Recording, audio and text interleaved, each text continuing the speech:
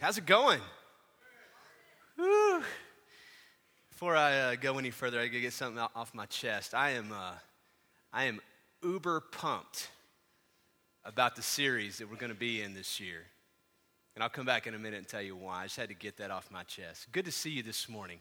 A couple of housekeeping things just to get us started on the right track this year. We have some exciting Bible studies coming up. So I'll start with the normal ones. Men's and women's ministry getting kicked back off this month. This Wednesday night, men's ministry, 6:30, kids building, food, fellowship, worship, great time in the Word. I'm really excited about where Lewis and the men's ministry team is going to be taking us this year, this spring. But Wednesday morning, we're launching something new, 5:30 a.m. We're going to be meeting up here, Unlocking the Church, and doing a study on the Gospel of John that will take us through probably most of the year, simply opening God's Word together as men and allowing God's Word to speak to us and rub off on one another. So this Wednesday morning, 5:30 a.m. to 6 is the warm-up where we eat, drink coffee, wake each other up, and then at 6 a.m., Bible study begins and rolls till 7 a.m., and that's going to be week in, week out until further notice. That's the men. The women's will kick off the next week with the Wednesday night, third Wednesday of the month, with all that they normally do, but there's also a women's Bible study coming up on Monday nights. You can look at your worship guide for the details on Leviticus, and never expected to hear a women's Bible study on Leviticus at our church, but I'm super excited. One of the harder books of the Bible to understand and to bring into life application, our women will be studying week in, week out. It's going to go hand in hand with the series. Later on this spring, we'll do the same Bible study on Sunday mornings during the 10:45 service. So I'm excited about that. A couple other things coming up. We're doing a parenting, partnering with parents, let me get the words right, Bible study that will start here shortly. And that's going to be in the 10:45 service for all of us parents who on a consistent basis think that we're the worst parents in the world. This Bible study is for you. You know what I mean? You get to that point where you're so frustrated with them and with yourself, and you just feel like no other mom or dad is as bad as you, and surely everybody else's kids are so much, okay, all those frustrating moments. This is going to be a place to come and to vent a little bit of that, but also to hear some counsel from both life experience and God's Word on how we can be better parents with these sacred little precious gifts that we've been given in our kids. So that's coming up. Evangelism training, they're starting another round. I think it's 10 or 11 weeks. Coming up pretty soon, going to be in the 10:45 service. Those details are in your worship guide as well. One last thing about tonight. The series that we are starting, which I'll talk more about in a little bit, is going to begin in Genesis. So there's a backdrop to Genesis, which is the creation story. There's a whole lot we won't have time to get to, but a lot of us are incredibly interested in, like the dinosaurs and how old is the earth and all those kind of questions. So I've asked Daniel Bray to come tonight at 6 o'clock and walk us through what the Bible says about creation, and then do a Q&A where him and I come up here and field questions about how not only what the Bible says, but how science relates. And so if you've ever wondered how old the earth is, we're going to tell you tonight. Just kidding. This is the promise that I've been making. We'll answer every question with something. We'll say something. We'll give you an answer, but we may not have all the answers, but it'll be a fun discussion tonight. And more importantly, it's going to kind of lay a backdrop for the next 4 to 6 weeks in our series on Sunday mornings. So a lot of information we won't have time to get to in here. Come tonight, 6 o'clock, a very simple service, and we will be talking about creation. All right. I think that's all the announcements. What I want to do is I want to roll an intro video into the series, then we're going to get started. You guys ready? All right. Let's do it.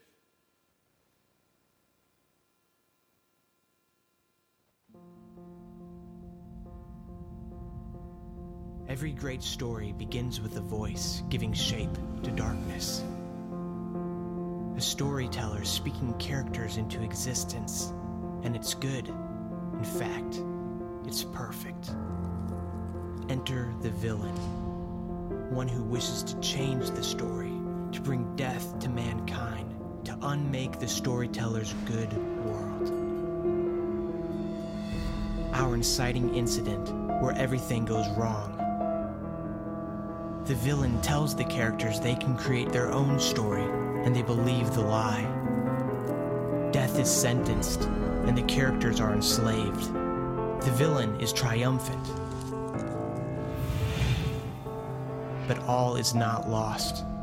The storyteller is not idle. He has a plan, but it will take time and sacrifice.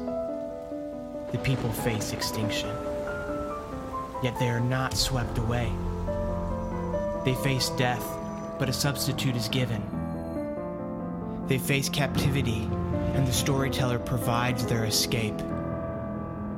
Yet they remain chained by the villain. But a promise is made. A serpent is lifted high on a staff and brings healing. An unlikely king frees his people. From an ocean tomb comes a message of life, hints of a great rescuer, and then nothing. The story goes quiet. The people fear the storyteller has forgotten his promise. The rescue begins. The storyteller enters the story. He heals the sick, brings hope to the captive. He loves the unlovable. The villain plots his vengeance. He strikes, and the hero's life is given for his people. Is promise fulfilled?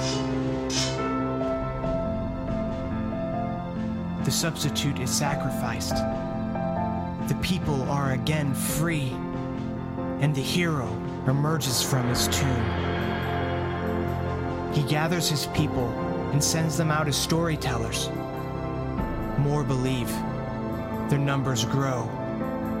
One story told over thousands of years. My story, your story, his story.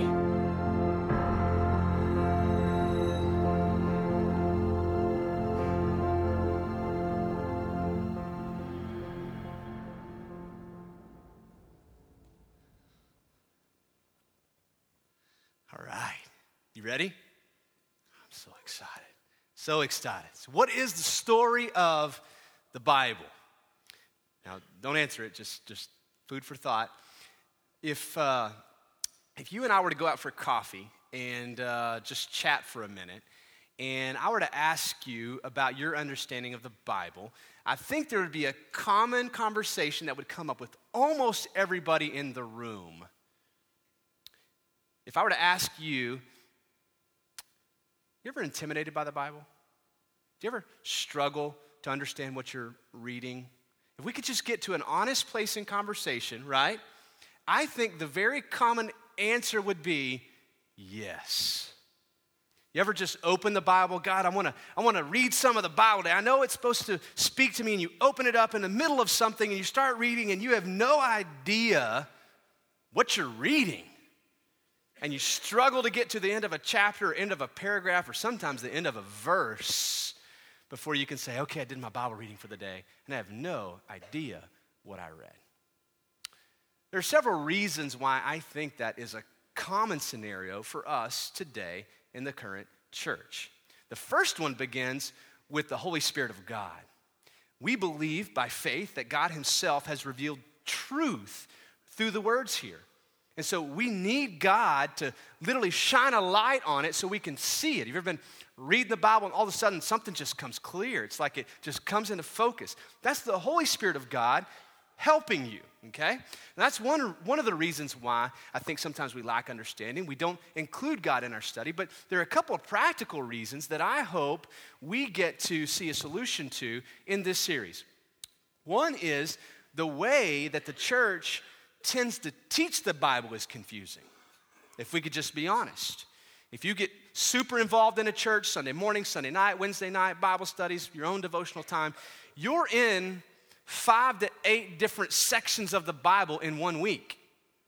And not only that, you come in on a Sunday morning, maybe the preacher is preaching from the Gospel of John, fantastic message, you're moved, you come back the next week, and now we're in Exodus, and no bridge is built between the two to help you understand what Leviticus or what Exodus or what Jonah have to do with the Gospel of John or the book of Jude or Ephesians. And so it's like there are all these different stories out there, And then we end up picking our favorites, the one we're most comfortable with, and that's all we ever read.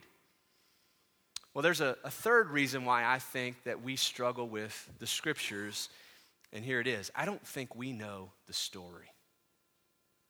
And we don't realize that, the Bible's full of all these different characters, all these different scenarios and little plots and stories unfolding, and it climaxes and falls down and climaxes again and falls down, and don't realize that every word on every page is telling one consistent story.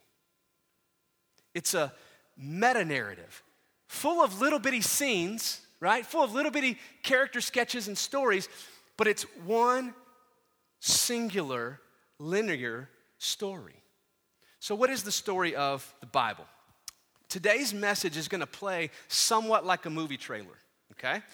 We're just going to get introduced to the series, and we're going to look at this idea that the Bible is one long story.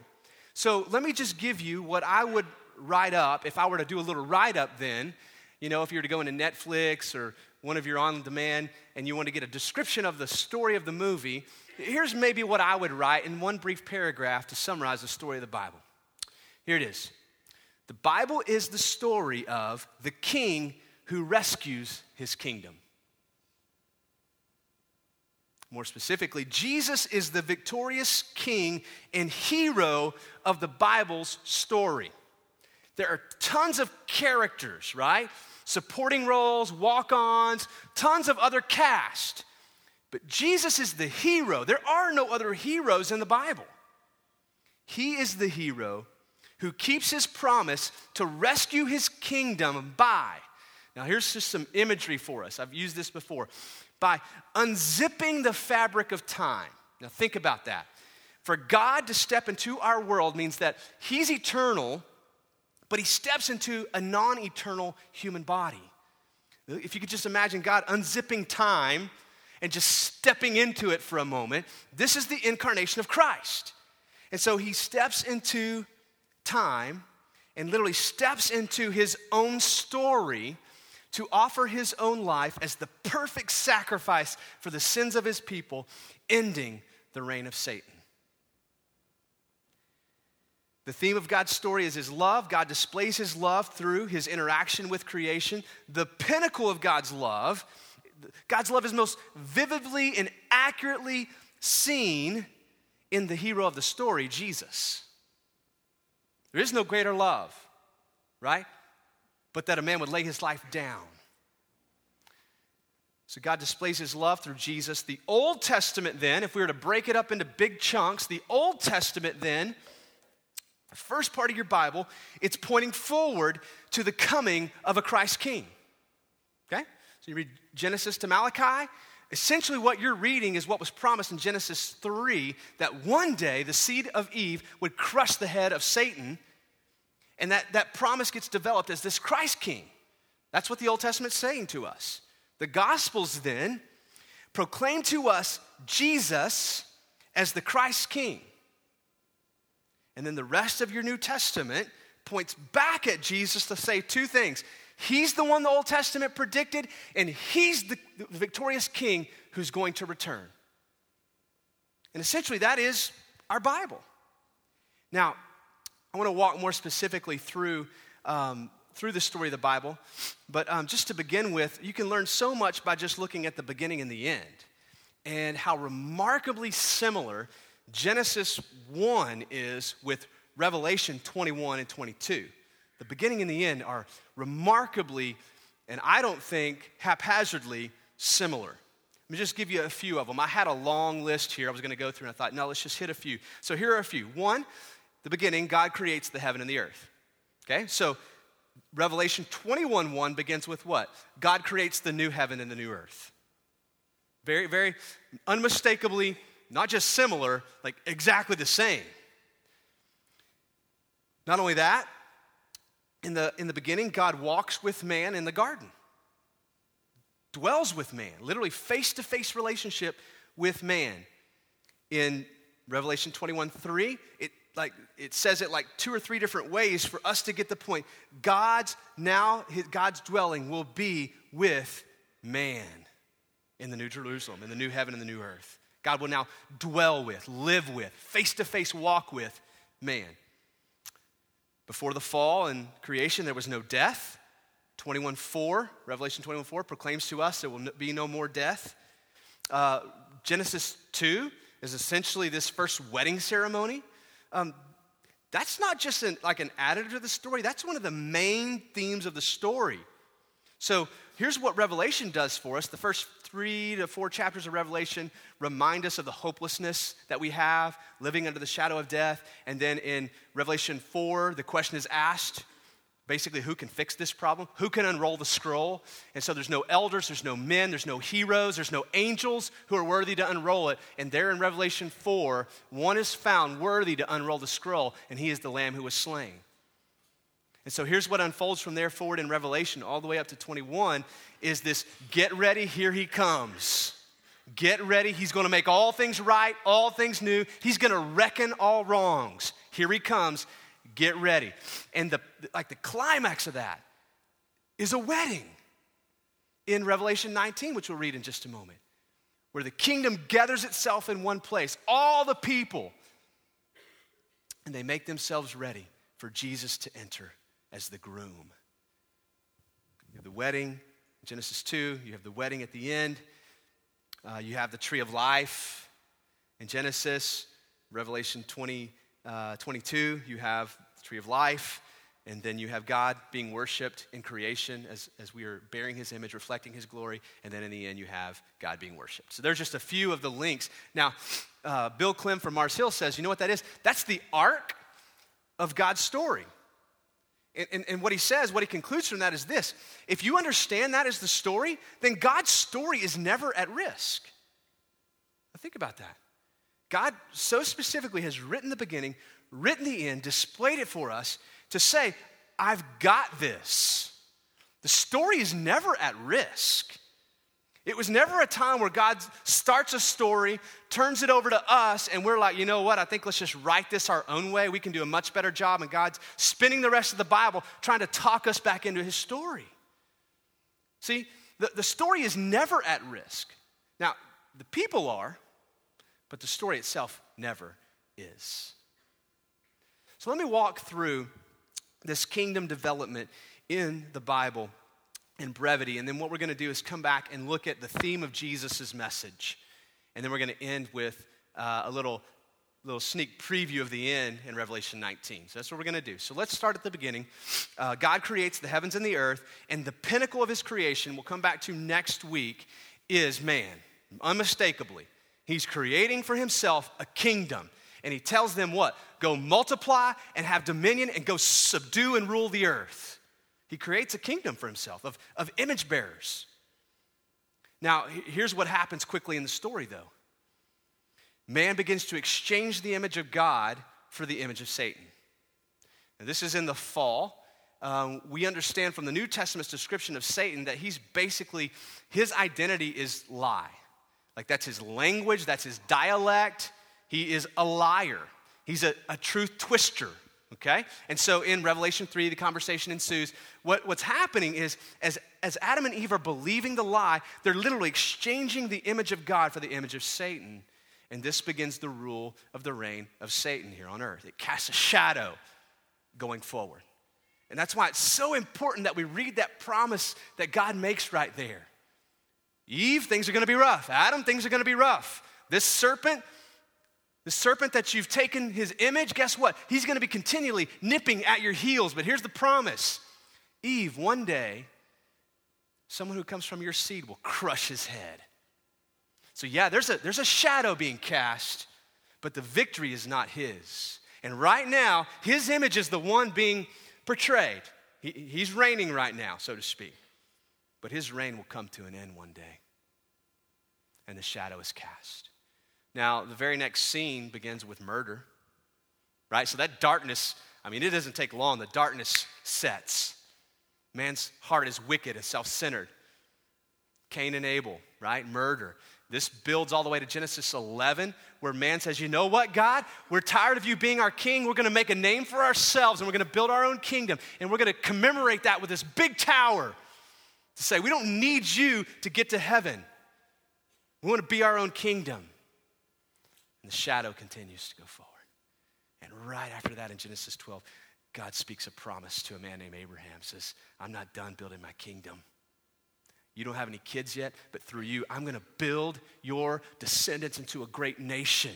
But guess what? That's not the end of my kingdom. I'm going to take that nation, and through that nation, I'm going to bless all other nations. I'm going to build my kingdom. And so God continues that promise moving forward. We get into the end of Genesis and the beginning of Exodus. Things are looking bleak because this powerful nation is where? They're slaves in Egypt. They're slaves in one of the most oppressed slaveries known to man. And their existence is to build bricks for Pharaoh and his kingdom. And they're building palaces. And they're essentially, their existence is to exalt Pharaoh.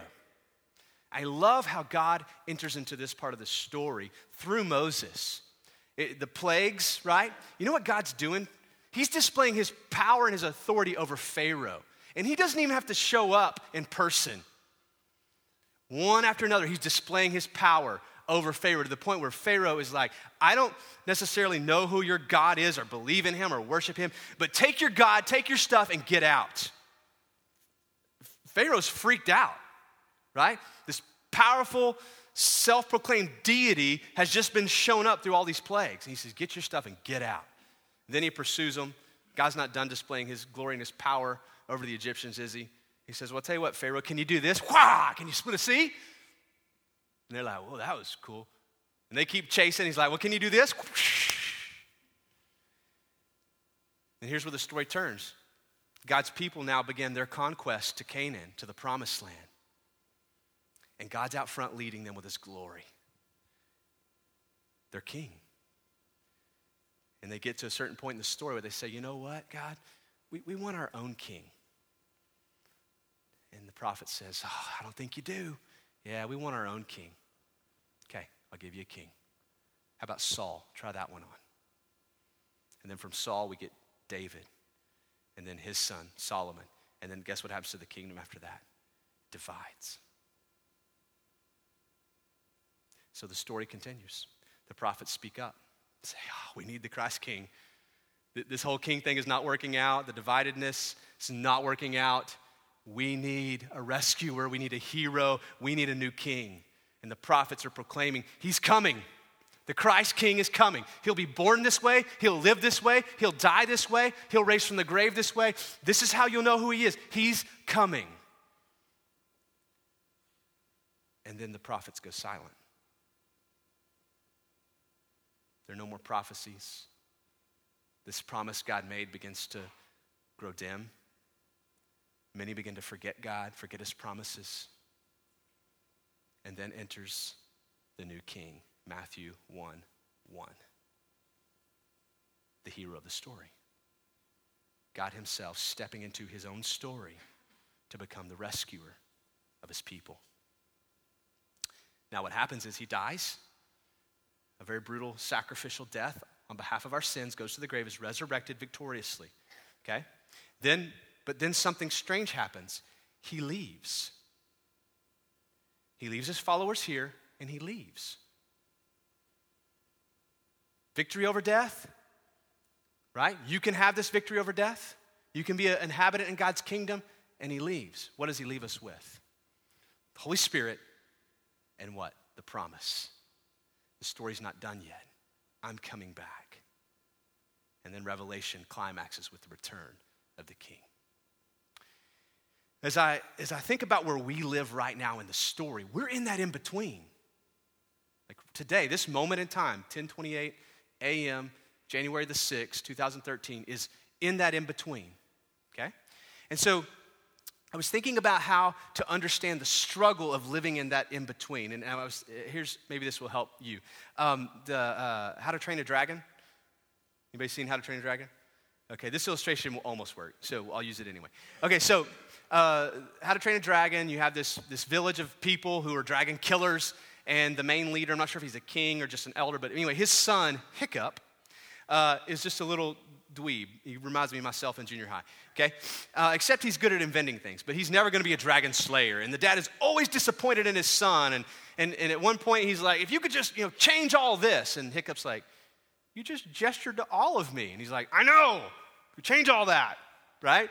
And so Hiccup just is not. And so he invents this dragon killing machine, and dragons attack, and all the villagers are out there killing dragons with their bare hands, their wooden shields, and their swords. And Hiccup runs out there with this little Gatling gun thing that he makes, throws the little up in the air. And a Night Fury comes by, and nobody's ever seen or killed a Night Fury. So he launches it, throws him back. He sees it hit the Night Fury, and the Night Fury goes down. And he's under the impression, I killed it. Finally. Nobody believes him. So the next day, he goes walking through the woods. He's, woe is me. And he sees where the Night Fury went down. He's like, I killed it. And he comes running up on the Night Fury, but the Night Fury's not dead, is it? It's dying. It's entangled, but it's not dead.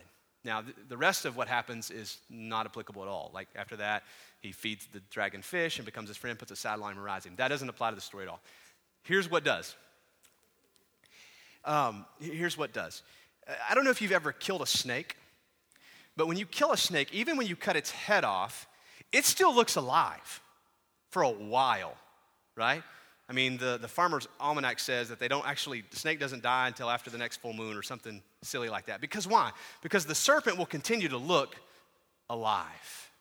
See, here's what Jesus did in that 33 years of incarnation. Think of it like this. Compared to eternity, that was just a pinprick, right? In the time that has elapsed. Just a sliver, that whole 33 years of his existence. Here's what Jesus did in his existence.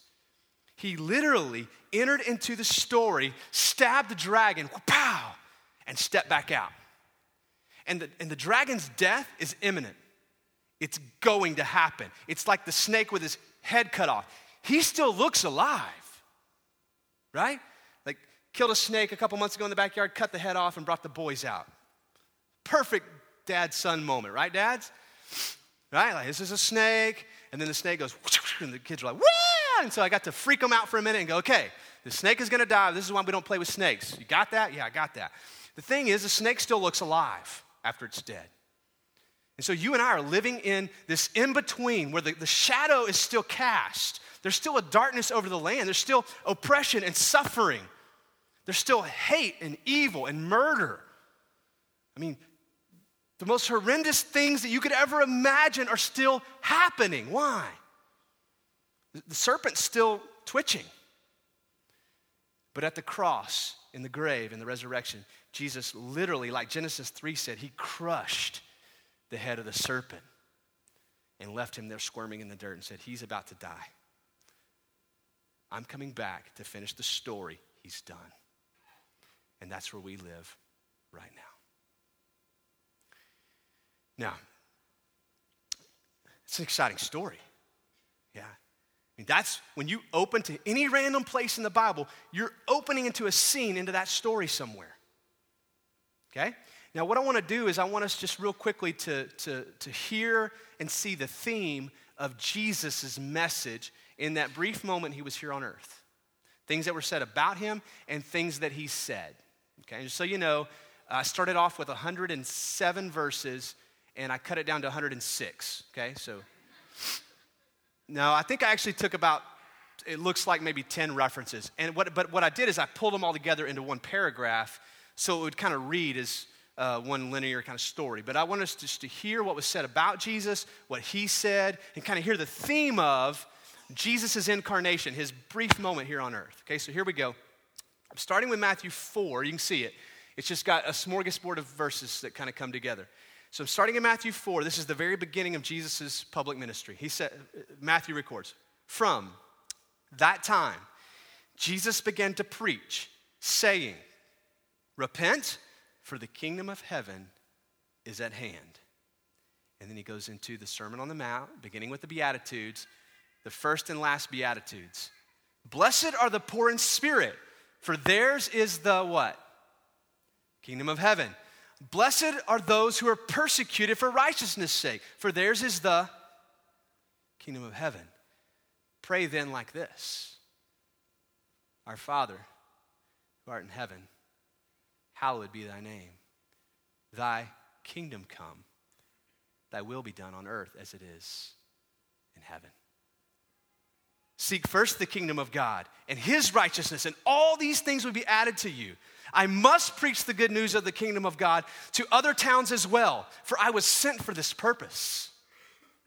Soon afterwards, he went through the cities and villages, proclaiming and bringing the good news of the kingdom of God, and the 12 were with him. And then he sent them out to proclaim the kingdom of God and to heal. Whenever you enter a town and they receive you, eat what is set before you. Heal the sick in it and say to them, the kingdom of God has come near to you. But whenever you enter a town and they don't receive you, go into the streets and say, even the dust of your town that clings to our feet, we wipe off against you. Nevertheless, know this, that the kingdom of God has come near. And later on in a conversation with his disciples, he said to them, but who do you say that I am? And Simon Peter replies, you are the Christ. You're the Son of the living God. And I tell you, you are Peter. And on this rock I will build my church. On this proclamation I will build my church. And the gates of hell shall not prevail against it. I will give you the keys to the kingdom of heaven. Whatever you bind on earth shall be bound in heaven, and whatever you loose on earth shall be loosed in heaven.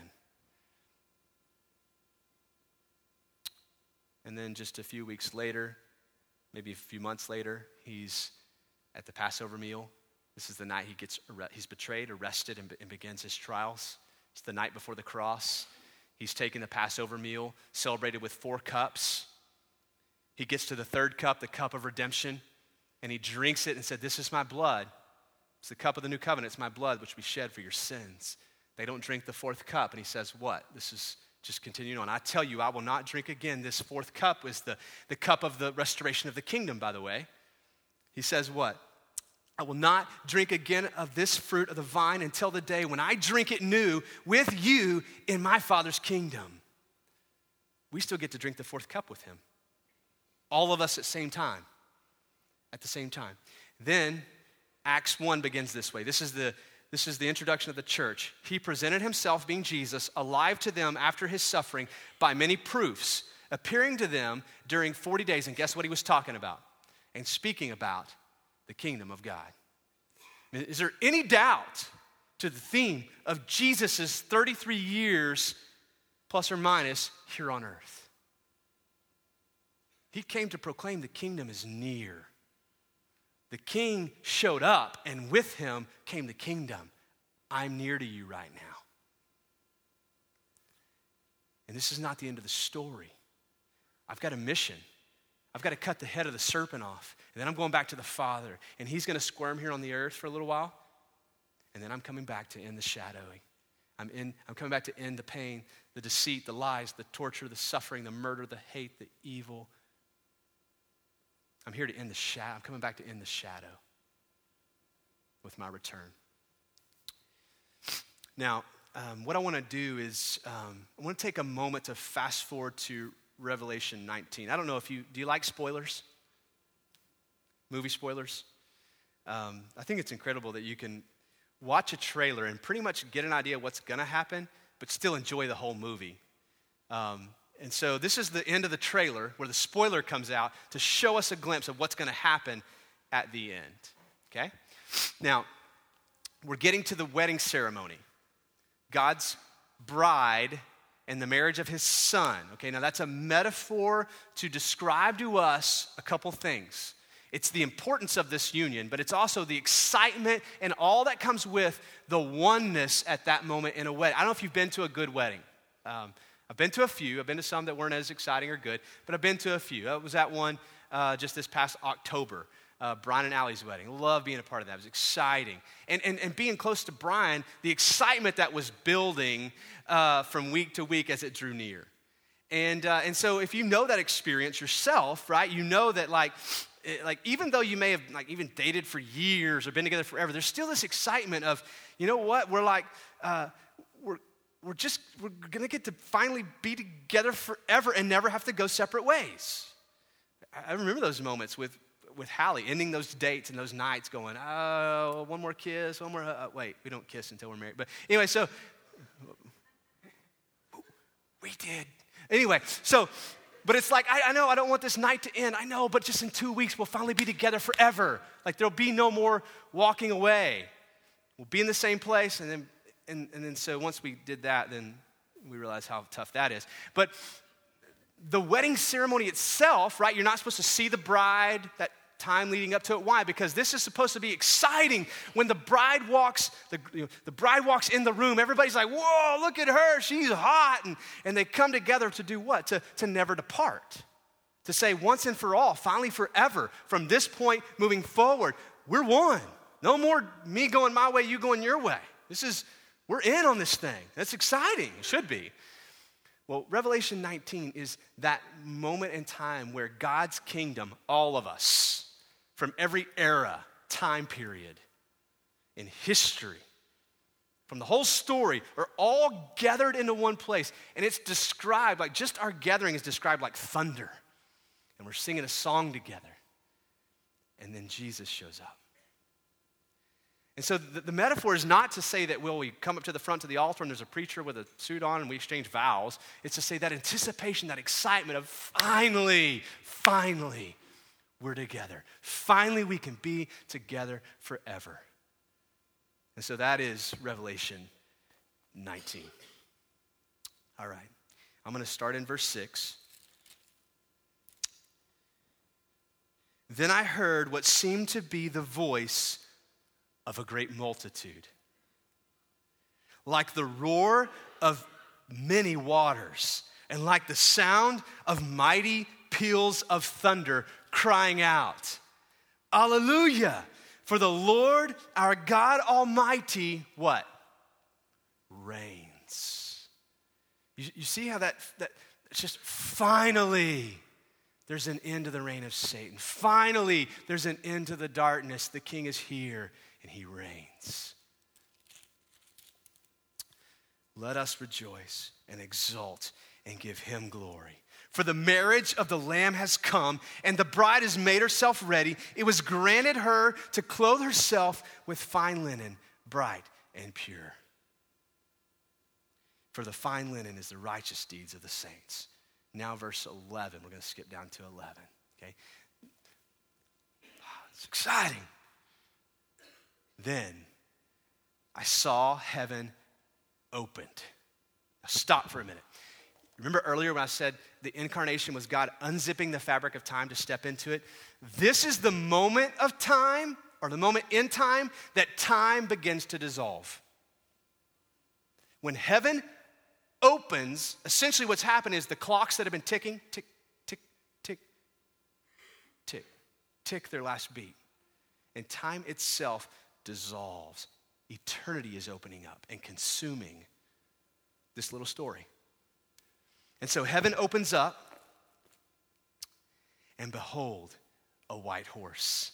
And the one sitting on it is called Faithful and True. I love that. Like, it takes me back to Genesis 3, where the promises made by God, Adam, Eve, things are going to be rough for a while. Right? Things are going to be rough for a while. But I'm making a promise.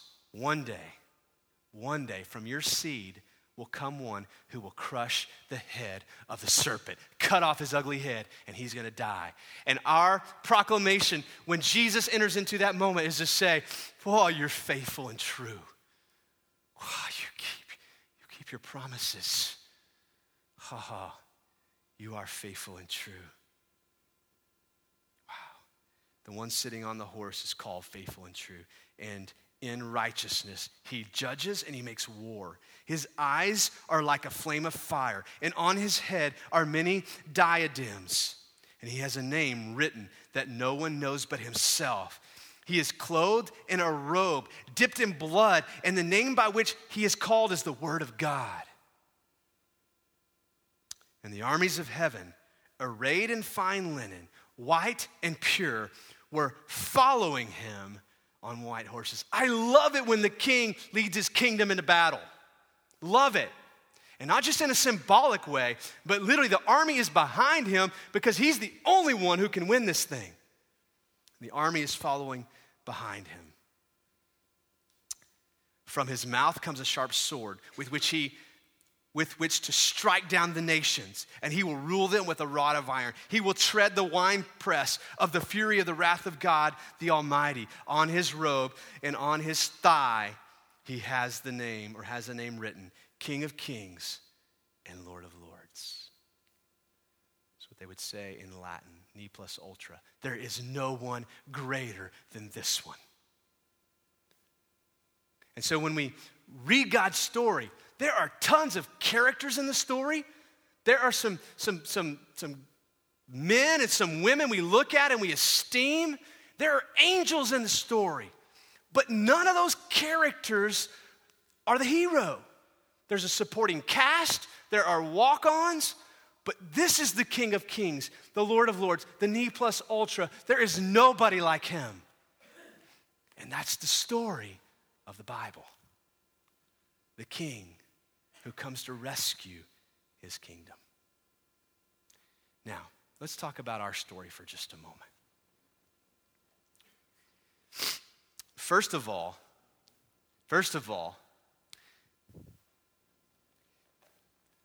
the story of the Bible is the story. It's the story. There isn't another story. This moment in time, January the 6th, 2013, now 11:45 a.m., it exists in a sliver in this story. There is no other story. Your life is but a scene in this story. That should overwhelm you and it should excite you.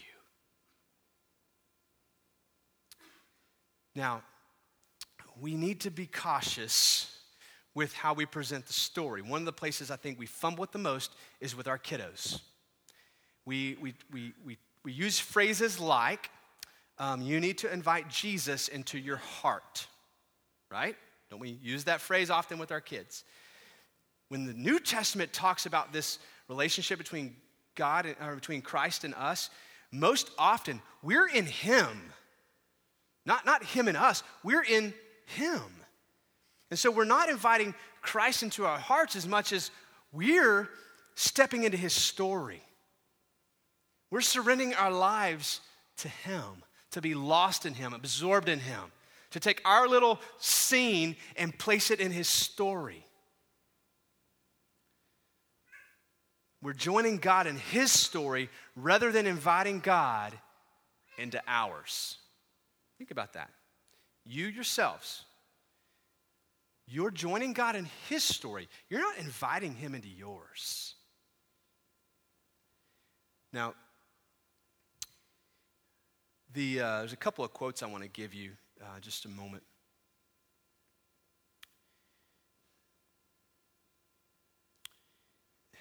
We are bent towards being the hero of our own stories. Every one of us. Some of us, it's more obvious than others, okay? I had an amazing turn in my life when I realized this. I've been through 2 rough bouts of depression in my life. One was just off the chain, didn't know what was going on, complete denial. And then later on, it reoccurred again.